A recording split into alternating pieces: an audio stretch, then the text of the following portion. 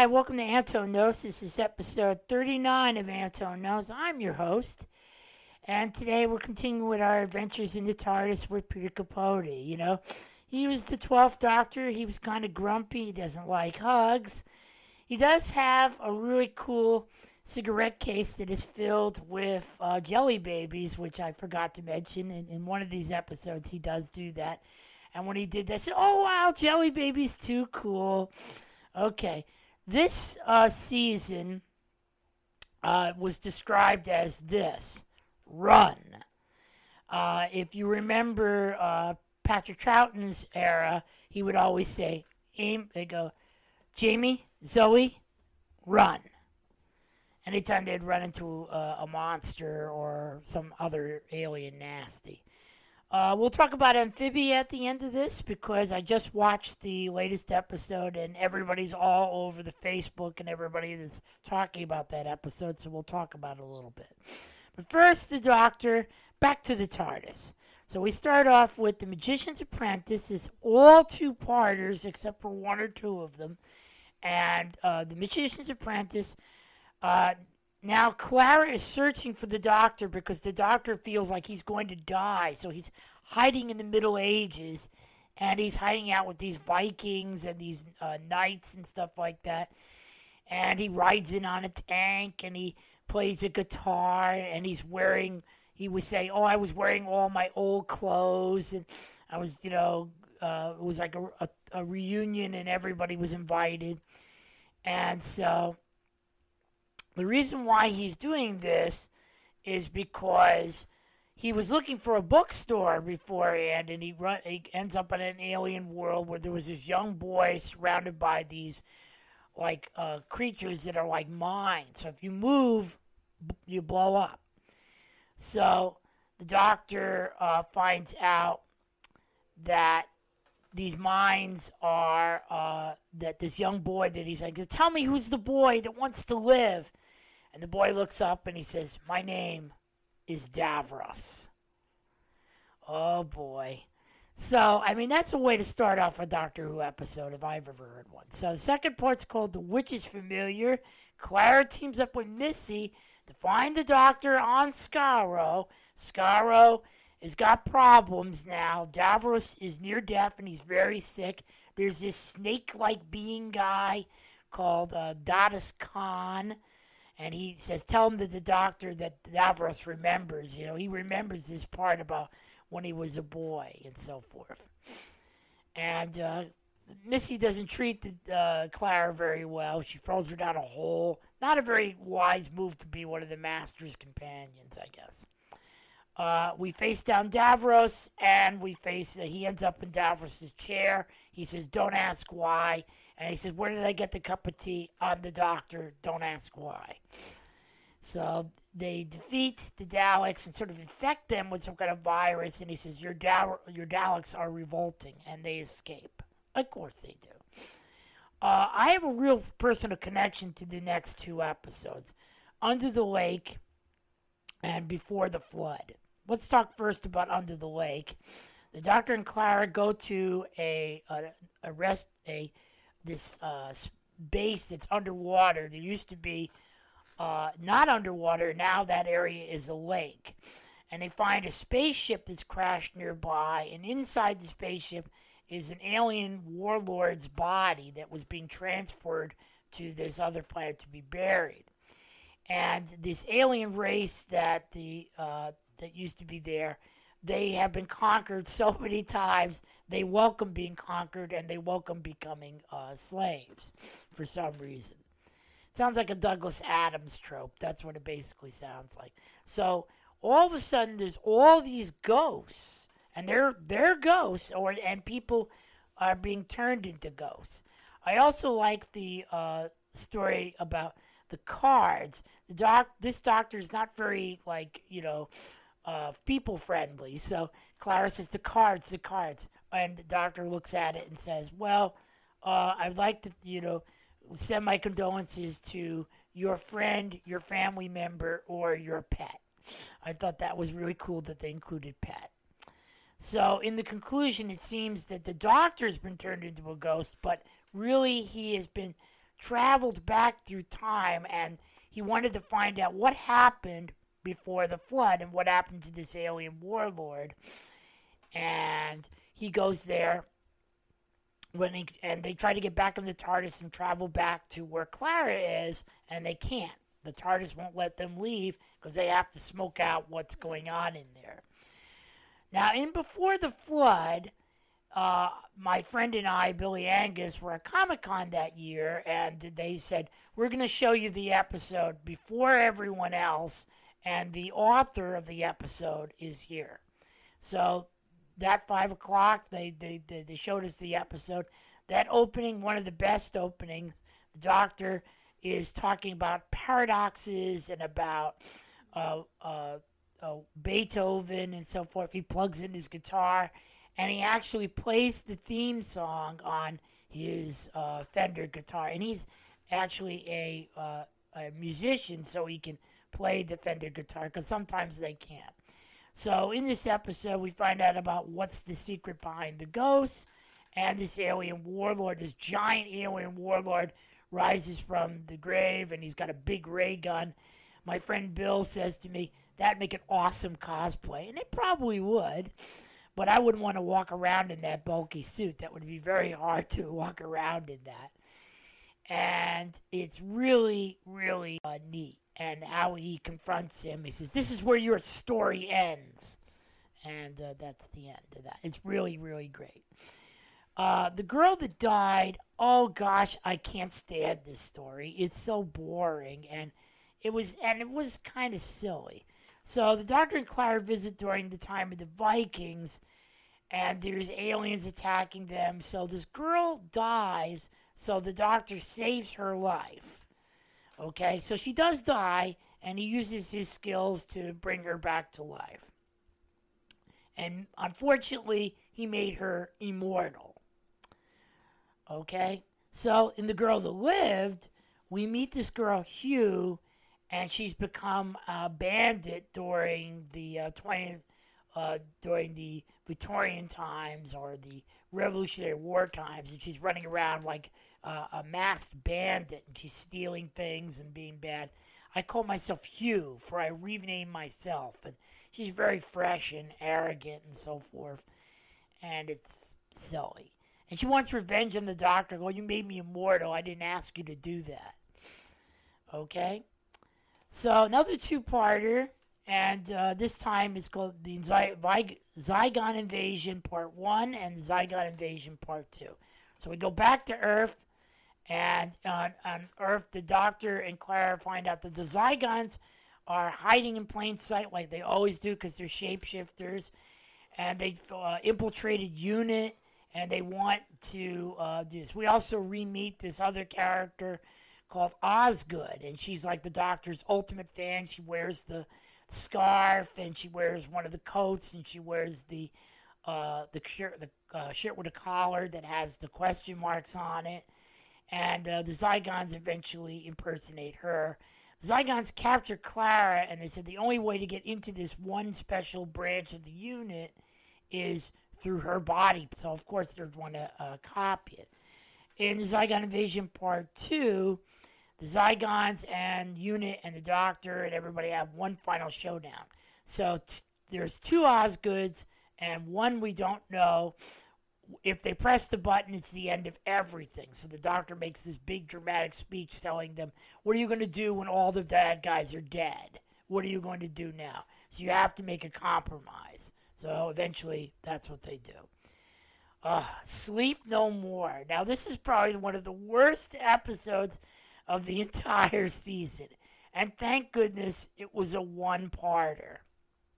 Okay, here's what happens. Again, I saw this episode in a Doctor Who convention with my friend Bill and his girlfriend Jennifer, and everybody's dressed, and so they gave us two rooms. One room where you could shout and yell and scream, and one room you had to be quiet, but it didn't matter which room you were in. So everybody's sitting there going, what is this all about? So they go to this alien space station, and it's sort of told in this found footage like horror, like the Blair Witch Project or Paranormal Activity. and these like eye glunk, that glunk that's in your eye when you first wake up, it is sort of like become sentient and become alive, and it's attacking people and turning them into dust. And in the end, it doesn't end, like the normal Doctor Who episode. The Doctor and Clara survive, and he says, what does this mean? Why does this mean? So they get back in the TARDIS, and that's the end. It's probably one of the worst episodes of the season, though. Oh, well. And now Face the Raven. And again, another one-parter. And in this one, we go to an alien market where no matter who you are, you're a Cyberman, you're a Dalek, you're a Centaurian, an Ice Warrior, or other alien race, you can go to this alien market and you can buy almost anything you need to keep you going, like food, energy, weapons, whatever it is you need, with no questions asked. The only thing is that nobody can harm each other. You can't turn anybody on or fight with anyone. But then there's a murder there. So the Doctor and Clara try to smoke out this murderer, and Clara realizes that she has to face the Raven. And if you get this Raven tattoo on you, meaning you have to face death. Okay? So she does. The last two parts, one is called Heaven Sent and Hell Bent. Great titles. So the Doctor returns to a planet by himself, because at the end of Face the Raven, spoiler alert, Clara faces the Raven and dies. And so the Doctor is so heartbroken about Clara's death that he couldn't save her. So he goes to this alien world where it's just him by himself, and this shadow creature faces him, and he has to go through all these obstacles. So at the end, he's trying to bust through this like solid, I guess it's either made of diamond or glass, and he dies. He's brought back to life, and he has to do it all over again. Until I don't know what this did to his regeneration process. So finally, he breaks through, and the glass shatters, and where is he now? On Gallifrey. So in Hellbent, he goes to Gallifrey. He says, I'm the president again. He kicks out the High Council, and he tells them, I'm going to reach into my own timeline, pull Clara out, and even though it's against his own rules, he's going to do it. So he does it, and he pulls Clara out, but he realizes that he can't be with her anymore. So she ends up on her own, in her own TARDIS, this traveling diner with Hugh, having her own adventures. I guess they were thinking, maybe we could do this as a spin-off, maybe, but they never did. And the Doctor goes off by himself. So 2 Christmas specials, and we had to wait a while, just no new series, just these 2 Christmas specials. So the first is The Husbands of River Song. Yes, River Song returns, and this is sort of like the last time the Doctor sees her. We also run into this other English actor who becomes the Doctor's manservant. There's this giant robot creature, and he wants revenge on River and wants to marry her. And he does marry her, and then she runs away with all these devices that he has. So he chases her all over. Peter Capaldi is very funny in this episode. First, when he comes out of the TARDIS, he's wearing reindeer ears. And he says, what are you looking at? That type of thing. It's pretty. And so he spends the last time he gets to spend with River one last time.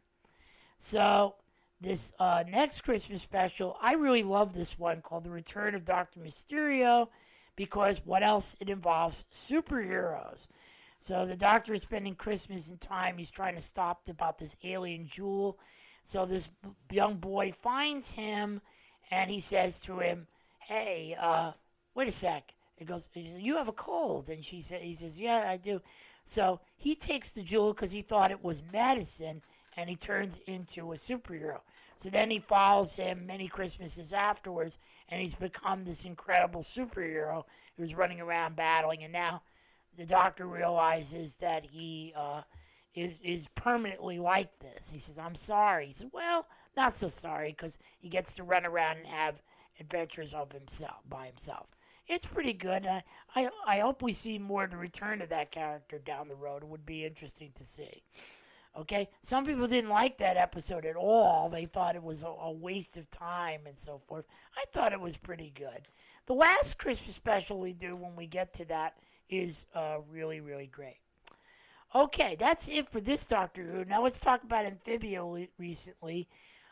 They gave us 2 episodes, and usually one episode is filler and the other episode is plot, or one episode is filler and the second episode is filler. I know that's a dirty word when we talk about any animated series, especially Amphibia or Owl House or any of the other shows, but I'm sorry, folks, that's what it is.